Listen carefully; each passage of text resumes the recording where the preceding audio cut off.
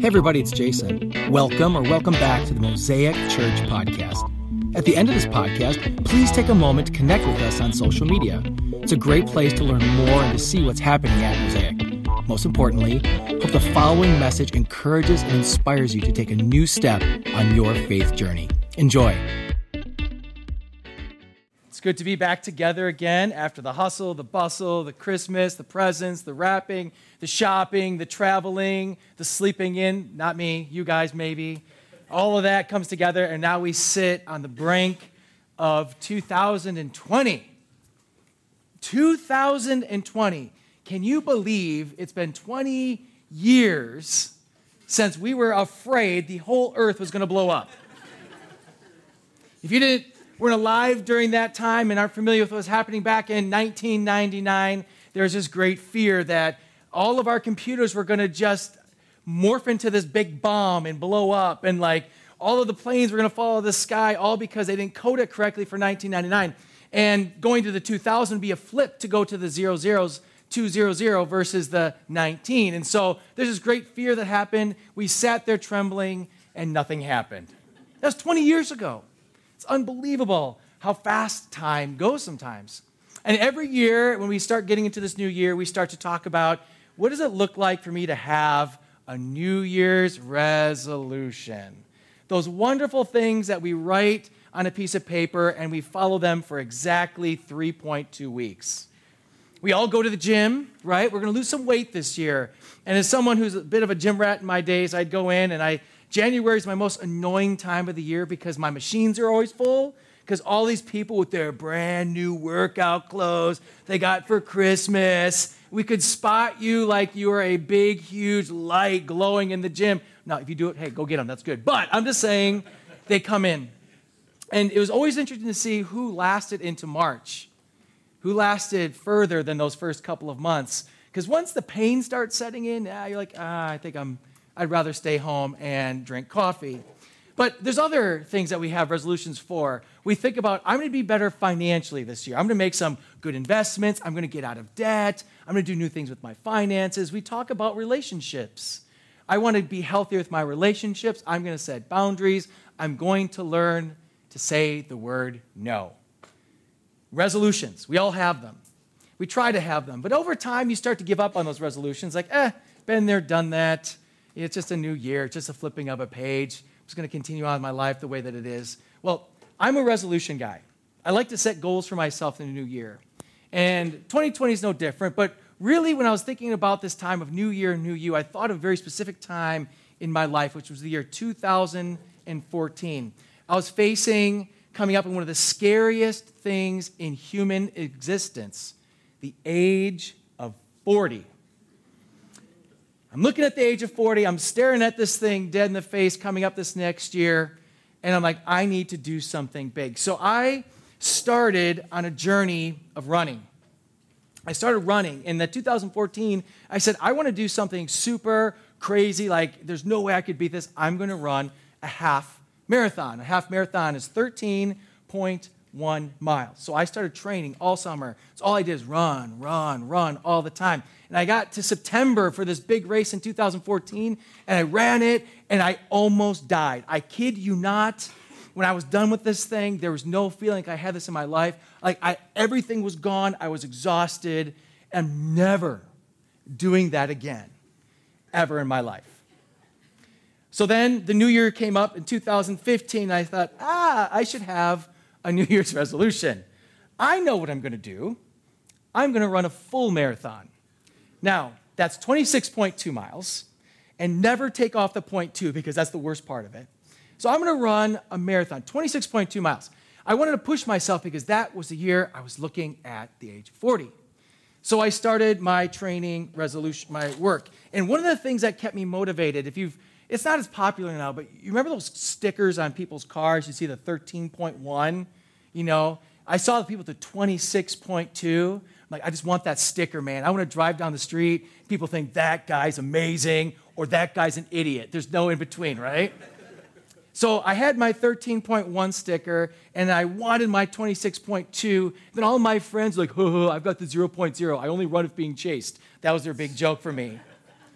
So those stickers were part of my resolution. I wanted to earn it. And so I went on a journey of running. I could barely run when I first started with a half marathon, and I started working harder. I could run 13.1, but there's something different about a marathon. I'm going to say something that you probably think, this is crazy. 13.1 miles is easy.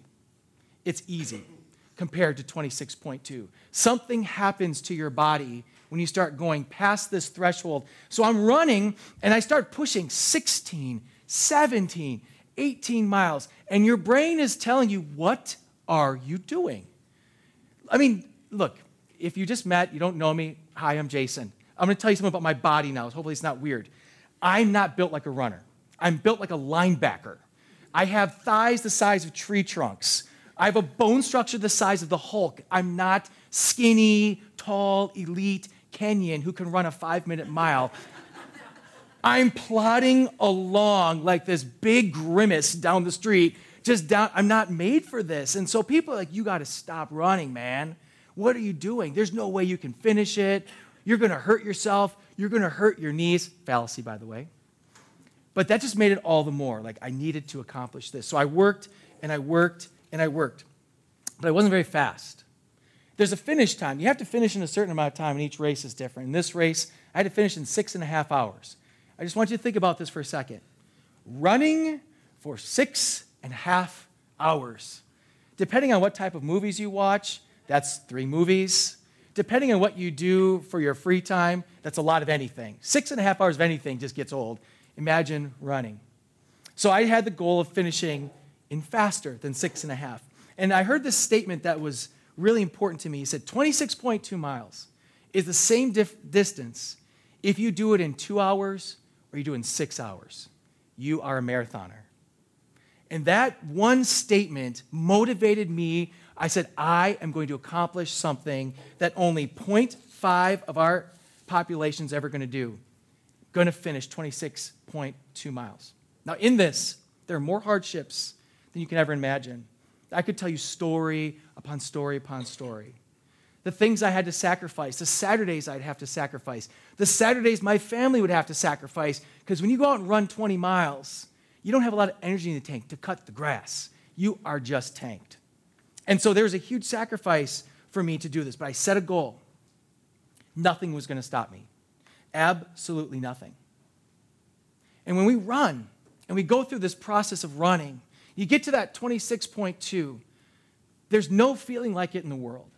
Now, for me, in my race, I had a bit of an issue. When I got to about mile 18, I cramped, fully cramped. Both of my calves were in full cramp. And when I say cramp, I'm talking about you are in that intense, you wake up in the middle of the night with your toes pointed pain. If you ever had that before, that pain is what I felt after running 18 miles. And so I sat on the curb wailing, and then, people come over to check on you and like, are you okay? I'm like, I'm cramping, okay. They're bringing me water and stuff, and like, do you want to quit? I'm like, not quitting. Not quitting. Got to get my sticker, man. And so I didn't quit, and a cop came over by me. He's like, sir, are you okay? I'm like, I'm cramping. And he laughed at me. He's like, dude, I've never seen anyone finish after what you've got. Thanks for the encouragement, sir. There's something that has to pursue us to keep going through hardships. There has to be something that drives us when it doesn't make sense. There has to be something there that says, no matter what, I'm not going to stop. I will give everything I have. I will give my entire soul, my life into this thing. And running and our spiritual life actually has some very, very cool parallels.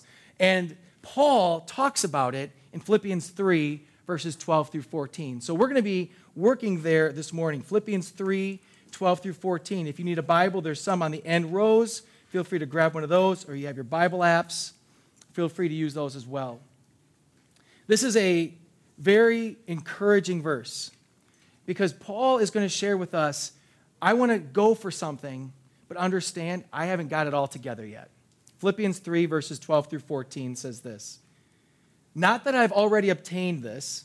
In the previous verses, Paul is talking about how he wants to be more like Christ, how he wants to be fully dependent on Jesus. He wants to push all of his chips in. And he's like, let me start by saying, I haven't done this yet. This is my goal. Not that I've already obtained this, or have already arrived at my goal, but I press on to take of that of which Christ Jesus took hold of me. Brothers and sisters, I do not consider myself yet to have taken hold of it, but one thing I do, forgetting what is behind and straining toward what is ahead, I press on toward the goal to win the prize for which God has called me heavenward in Christ Jesus. Paul repeats the statement, press on, twice in this passage. So he's making a statement. He is telling us something. When you repeat something, it says, pay attention. It's, I press on. The only time you have to press on through something is when it's terrible or hard or difficult. When things are easy, we flow with it. Funny thing about running is that some of the most difficult miles in a marathon are your first 3. Your first 3 miles, you have to get your mind and body ready for what's going to happen. And you start plodding along, and yes, you're full of energy, but you have nervous energy, and your legs feel terrible, and you don't want to go too fast, you don't want to go too slow, you got to start pacing things out. There's 100 different things going on in the mind of someone who's running long distance. I didn't know any of this because I was new to it. And the first couple of miles are hard. And then you get into this rhythm, this cadence, this rhythm. And this like, dude, this is the best thing in the world. I love this. Why didn't I run this when I was younger? Man, I could be so much faster. Hey, thanks for the signs. Thanks for the high five. You're super happy and jovial. And then you hit that place when you start running out of energy. They call it the wall. And the wall is this place anywhere between 18 to 20 some miles where you just want to stop. And I've hit the wall. And it's not just a physical wall, it's a mental wall. Running is mostly mental. Because while you're running, your mind is saying shut down because it's trying to keep you alive. But your body is wearing out. Your mind is saying stop, stop, stop. But you have a lot more in the tank than what you have. They say approximately you have 3/4 of the ability still inside of you when your mind tells you to stop. And when you hit that wall, you have to make a decision. Either I'm going to stop right now or I'm going to just keep plodding forward. Something has to be the reason why I keep pushing forward. Something has to drive me to go beyond this pain, this anguish, which my wife lovingly says, I don't understand why anybody would pay to run and be miserable. I don't understand it either. You get a really cool medal at the end, I guess. But for 26.2 miles, there's this time in which you just want to stop, and you have to decide. And I pressed on towards the goal. You keep the goal in front of you. And that's what Paul is saying to us. But the question is, what is his goal? What is Paul pressing on to? What is something that's driving him so hard that he would say, through all things I press on? For him, this is about life and what God and Christ has done for him on the cross. He says this in 2 Corinthians 5:14 through 15. For Christ's love compels us, because we are convinced that one died for all, and therefore all died. And he died for all, that those who would live no longer for themselves, but for him who died for them and was raised again. We can't earn salvation. You can't earn it. If you believe that you can be religious enough, church enough, sing enough, do enough good things to earn your way to heaven, you're not understanding the gospel. The gospel of Christ is that he did all of the work for us. He did everything. He laid down this simple plan for us. Follow me. Follow me. Can't earn it. And that's the word we call grace. And so you can't earn your way in. You can't do that. But there's something that matters for eternity. Because our lives no longer don't matter. They actually matter more. Meaning this. You can't earn your way into heaven. Grace is free. But at the same time, there's this beautiful thing that Jesus says, what you're doing now matters for eternity. Think of the choices, the relationships, the things that we do. Those all matter for eternity. The fact that we're sitting here this morning matters for eternity. The relationships you have at your work matter for eternity. Your neighbors matter for eternity. Everything matters. And so we press on with the goal of becoming more like our Savior. When we lose sight of that, we lose sight of the reason of why we press on. Let me make this a little clearer. As believers, we have a purpose in life, and that's to make disciples that make disciples that make disciples. If you've been to Mosaic for a while, you've heard it over and over and over again. We exist for 2 reasons. We reach lost, broken, hurting people. We make disciples that make disciples that make disciples. This church isn't just about us sitting in this room. This is for generations to come. I dream of what this looks like when we hand this over to Generation Z, which is the youngest kids right now, Gen Z, and say, we did all this for you. We set a base work for you. We made you a disciple of Christ to love and live and be like Jesus and love and live the gospel. Now you go and make disciples and make disciples and make disciples. We press on towards the goal. When you don't have that goal in sight, you're going to quit.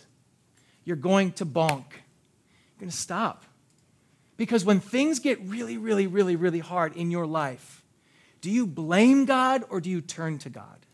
When things are not going the way that you want, and maybe that really hard thing just happened in your life, do you fall to your knees or do you shake your fist at the Savior? That's how you know what your goal is. Because in the darkest, hardest moments of life, Jesus says, come to me, follow me, be like me. And so as we fall to our knees and say, Savior, help me, he is the one who's right there. But it's hard. It's hard. It's really hard. I'm not pretending that this is easy. Because in my life, there are times when I press on towards the goal. I'm like, Jesus, we got this. All I need is you. We're in. Booyah. And there's days I'm like, God, thanks for forgetting all about me. Thanks for leaving me on the wayside. Where are you right now? I feel alone, and I shake my fist. I lose sight of the goal too. We all do, right? I mean, sometimes we're doing great. Sometimes we lose sight of the goal. But when we have the goal in mind, when you are just obsessed with the calling that Christ has for you, nothing else in life matters. And that's what Paul is saying. I want to be so enamored, so full of the gospel, so just in the life of my life given to Christ, that no matter what happens, I keep pressing forward towards being like him and doing what he's called me to do. That's really hard. 26.2 miles is a joke compared to what Paul's asking us to do, because our lives are affected. And all of us are in different spots in our journey of our life. All of us are in different spots in our spiritual walk. But what does it look like for you in 2020 to take a step forward? One of the most encouraging things I've also heard about running is that every marathon begins with one step. I remember that when I came to the starting line. And if you've ever seen these races, they're big, huge races, and there's big corrals of people, thousands of people, and they put you like fastest to slowest. I was in the middle-ish, backish. And you kind of wait. You know, the gun goes off, everyone's, cheering, yeah, I know. And you go, and everyone's kind of plodding forward. You're kind of walking, and you're all antsy because you're all juiced up and ready to go. I remember looking down and seeing the starting line, and when I took my first step over the starting line, knowing that's going to be 5 hours later when I'll go back over a line again. But that first step, I thought, I am a marathoner. And from that step to all the thousands and thousands of steps that went on, I had to keep the goal in mind. In our spiritual lives, we have to keep the goal in mind. If our goal, if our purpose is not the gospel of Jesus Christ, the fact that he died for us, he came again, he rose, he is our king. If our goal is not the gospel, we're going to be floundering all over the place. If our life is not driven towards the greatness of the gospel, I want to be more like him. I want to show people who he is. I want the world to know who this Jesus is. You're going to be all over the place. And if you don't know who he is, you don't know what you're going towards. So this morning I've got a couple of key areas for you. I thought, let me break this down to help you run your first marathon. No, I'm just kidding. Don't. I don't encourage it. Well, I do, but I don't. But what does it mean to take those goals? What does it mean to step forward in 2020? What does it mean, and how do I do what Paul's asking us to do, which is pressing on towards the goal? There's 3 things I came up with. First of all, you need to define your goal. We talked a little bit about this morning, about defining the goal. When I passed the finish line, I was at the end of the pack. There weren't that many people left. Most of the party was done. Most people had gone home. Just my family and a couple of stragglers still left behind. When I passed that, I thought, this was the greatest thing I've ever done in my life, and I will never do this again ever in my life. I've run 4 marathons with a goal of another one. Because there's something inside of you, and I'm not a woman, and I don't mean to disrespect this at all, but this is the best analogy I can think of. why do women keep having kids? They forget. Like something happens, like, I just forget. And let's have another baby at some point. Sounds like a good idea. That's me in marathons. Like it was terrible. I was miserable. I trained for 9 months. I did the race. I'm never doing this again. Hey, I should sign up for another one. Define your goal. When you have your goal defined, you are willing to sacrifice for that goal. Are you willing to sacrifice for the cause of living a purposeful life for the gospel? What if you gave up all of your comfort, all of your luxuries? What if you gave up things that are holding you back, things you know and you know they're not good? It's garbage in your life, but you really like it. It's a vice, it's an addiction, whatever it is. But you gave that up for the cause of Christ. And you're like, well, I really don't know if it's worth it, right? Like, is it really worth it? Like, do I really have to sacrifice myself to be like Jesus? And the answer is yes. It cost Christ everything. Everything. It cost him everything. And he asks us to do the same thing. And so when you are looking at your goal, in your life goal, what is it in your spiritual life is your goal, your purpose? Like, what is it that's driving you to say, I'm willing to love when I should hate? What's telling you to forgive when you want to take revenge? What's telling you to be generous when you want to just take care of yourself and do you? What causes you to be patient instead of being instantly angry? Where does it come from? Because when I'm not in my Jesus moment, I'm doing the wrong things. When I'm not focused on my goal, my rage starts to bubble from inside. I know. I get mad too. Could you imagine that? I'm so smiley and I talk nice, but I get mad. It comes out from this dark place. Maybe you guys don't struggle with it, but I know some of you do. It bubbles like a furnace inside of you. And sometimes it spews out this hot lava and burns everyone in front of you. But what keeps that lava inside? My goal. I don't want to hurt people. I want to be like my Savior. The spiritual life thing, this doesn't just transform eternity, it transforms now. Think of if Mosaic Church, just our church in Slinger, Wisconsin, moved into Washington County, southeast Wisconsin, all of Wisconsin, all of the United States, and the entire world. You had a group of people that were so impassioned with the gospel, they give their entire life as a living sacrifice every single day for the sake of the gospel. Every single day, I will love instead of hate. I will be patient instead of angry. All these things because of the goal. We will change the world. You'll change the world. Because every time in our social media, on news, you see somebody who acts even remotely like the person of Christ, the whole world stops and says, wow, that is so different. That person forgave. That person loved. That person was kind. That person was generous. This is what Jesus is calling us to. So what is your goal? What goal do you have in your life in 2020, in your spiritual life? One of the most difficult yet honoring things I do as a pastor is funerals. Funerals are hard. They're always hard. They're never fun. Even when the family's really well connected, it's just a hard time. And one of those solemn moments for me is when someone who has lived their life and didn't make a difference. And I've done funerals of people who don't follow Christ. And I listen to the stories that the family shares. And I just sit there listening, and they're laughing. Oh, remember when Dad did this? And they're telling these horrible stories of, like, oh, man, I hope no one tells stories about like that to me. It's hard. It's sad. And they have no hope. And they say things like, well, we know Dad's an angel now floating on the clouds, playing the harp. Now he's with his dog Fido that died when he was a kid. Very purposeless. Very just kind of making stuff up. Then you see people who live their life for the cause of Christ. And I'm going to tell you something about those funerals. They look completely different. Yes, there's sadness, but there's joy. Yes, there are tears, but there's celebration. And the stories that they tell is about, I remember when my mom, when she was blank years old, and she sold blank to give to blank because she wanted to make a difference. And I saw my mom bring in all these hurting people and care for each one. And we were the most generous house in the neighborhood. And all the kids came to our house. And we always had pizzas. And they start telling all these stories. And people sit up there weeping, telling stories because these people have changed the lives of the people talking at their funeral.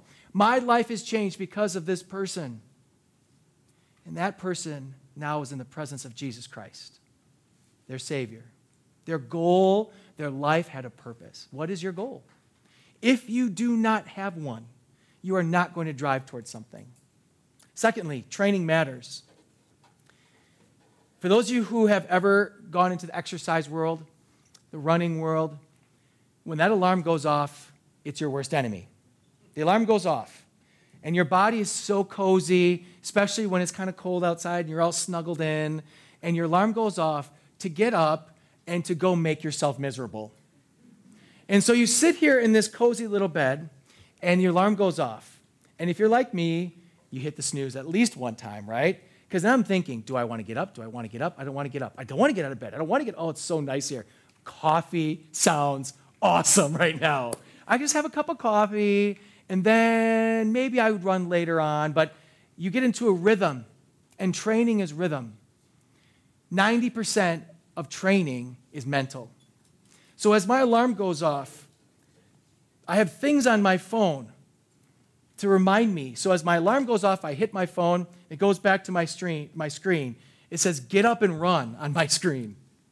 Get up and run. I look at that, and now I have to say, I don't want to. I don't want to get up. I have to look at it and say, no. You need to train. Because if I go into anything without training, you are going to get smoked. Now, I've been in races and I've seen people who just thought they're going to jump in and run. Now, not to name names or ages or anything, but they're typically younger people. They think, I'm good, I'm fit. And I see them, and they're the ones who take off as fast as they can. They're gone. One of the games of running, you may or may not know. I'm telling you all the stories. If you don't like running, this is a bad sermon for you. I'm going to tell you running stories. One of the games of running is something we call kill-death ratio, KDRs.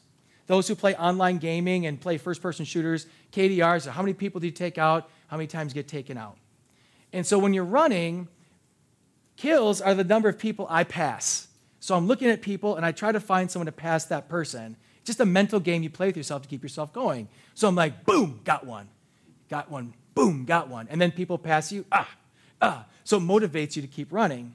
And the idea is that you're running within your basic tempo or pack of people. And so the people that you pass, you get that shot. And so you want more kills than deaths. I typically am somewhere around 50-50. Not that good. So when I'm in there and I have this goal and I'm training and I'm thinking this kill-death ratio, I have my goal in mind. It keeps me motivated. There's those people who haven't trained. And I'm like, bing, bing, bing. They take off as fast as they can. You know, they're just wearing like jeans and like, you know, a button-down shirt, whatever. I'm not serious. But they take off, and I say that person's not going to make it at that speed. They haven't trained. They don't know. And sure enough, here's this person with their hands on their knees bent over at the side of the road, like, and I just keep going. I don't do that motion. Inside I do. Training matters. The type of food and fuel and water and pacing and tempo and everything. There's so much involved with long-distance running, you would never believe it. You wouldn't believe it.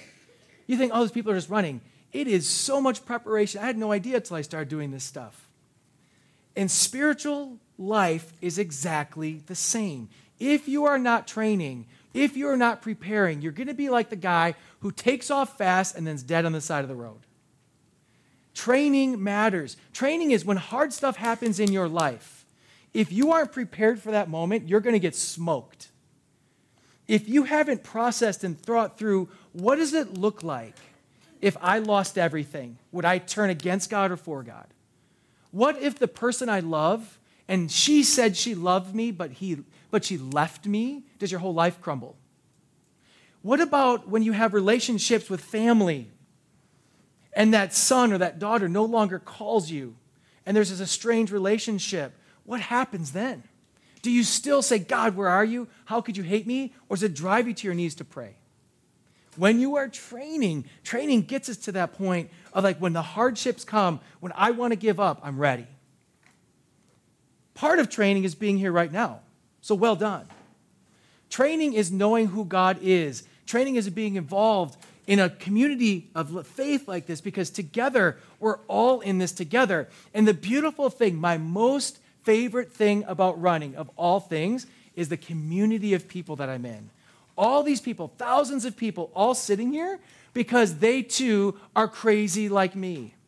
And the conversations with absolute strangers are amazing. And how strangers help strangers is amazing. We're in this together. There was a time when I was running and I was at mile 20 and I was just breaking down. And this beautiful senior citizen came up by me. And I had sat down on the side of the road. I was cramping, I was hurting, I was bending. I'm like, oh, I can't do this. He comes up to me, he stops. He says, get up, you can do it. I'm like, you don't know me. No, I didn't say that. I said, I don't know. He's like, you can do it. Come with me. So he takes my hand and he picks me up and we start running. He goes, turn around, run backwards. I'm like, what? He goes, you got to give your quads some time, run backwards. So I started pacing backwards with him and he's doing it with me. And he's talking to me because he knew mentally I was shot. So he starts talking. He's like, so how long you been running? I'm like, it's my first marathon. He's like, oh yeah, I've done hundreds. I'm like, oh my word. And he starts giving me all this wisdom and knowledge. Before I know it, we've gone 2 more miles, just talking. He said, follow me. And so I started to get going. I had my pace back, and we're moving. He goes, are you good? I got this. He goes, I will see you at the finish line. He took time off of his race to stop for a guy he never met before, to grab his hand, to encourage him to finish. He says, I will see you at the finish line, and he was there. You did it. Go get your sticker, man. Our community of faith is like this, friends. If you think you're going to do this alone, if you think you're going to train alone, you're not going to make it. You need people to pick you up because life is hard. Life is hard. And we're in this together, doing this together as a community of faith, as family, so that when one falls, we all pick you up. That is church. We as Mosaic, you've heard it, are for lost, broken, hurting people. So guess what that means? There's going to be a lot of people on the side of the road hurting. And it's our job to help pick each other up, because at some time, all of us are going to need it. At some time, some point, we need each other to pick each other up. Training matters. I love this Proverbs 4:23. It says this, be careful how you think. Your life is shaped by your thoughts. That's training. Do you know that the majority of your thoughts are negative in a day? That Scott Willey, who's a sports psychologist, says we have 50,000 thoughts in a day, and that 70 to 80% are negative. 50,000 thoughts in a day, and 70 to 80% of those are negative. About yourself, about others. Be careful how you think. Your life is shaped by your thoughts.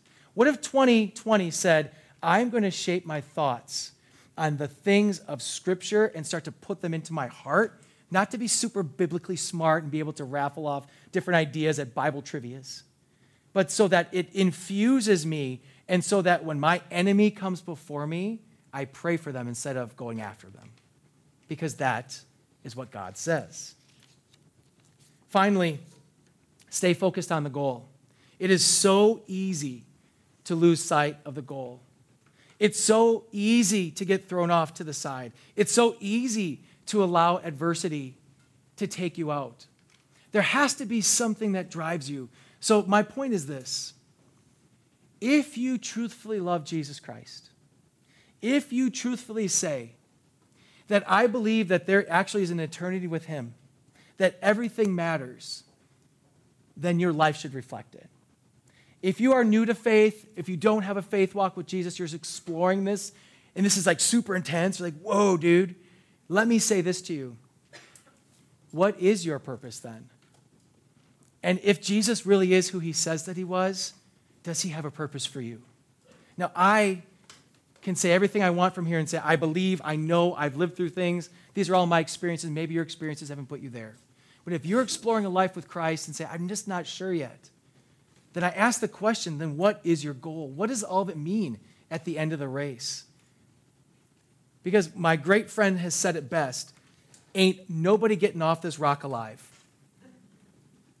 our life has to mean something. There's a goal, and Christ makes it clear. I encourage each of you, stay focused. Focus on goals. Fight. Fight against addictions. Fight for your marriage. Fight to be joyful. Fight for integrity. Fight to forgive. Fight, fight, fight. Do not give up. Do not lose sight of the goal. Push forward with everything that you have. Don't stop. Press on. Do not grow weary and quit. Keep fighting. My first race was full of cramping, exhaustion, pain. It was highs and lows. It was emotional, and I wept like a baby. It was something that was a goal that I had put out for, and for 1 year, I'd trained to. I'd given everything I had. I put everything on the line that I could as Jason. I didn't win, but I crossed the finish line. And at the end, they put the medal around your neck. And this medal you wear for exactly 5 minutes, and then it hangs in your room. But they put that medal around the neck, and it didn't say winner, it said finisher. You did it. Can you imagine that at the end of our lives, we have finisher, well done? 2 Timothy 4, 7, and 8. This is Paul again. I've fought the good fight. I've finished the race. I've kept the faith. Now there is in store for me the crown of righteousness, which the Lord, the righteous judge, will award me on that day. Not only to me, but also to all who have longed for his appearing. At the end of our lives, you're going to find out how much everything mattered.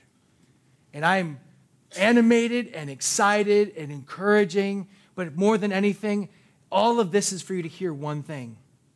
Don't let 2020 be like last year. Press on towards the goal. Keep fighting the good fight, because at the end, let Jesus put that medal around your neck. Once again, thank you so much for listening. If you live in Southeast Wisconsin, we would love to connect with you at our weekend gathering. For service time, directions, and to learn more about our vision to ignite a movement of love that transforms our community and the world, visit us at mosaicwi.com.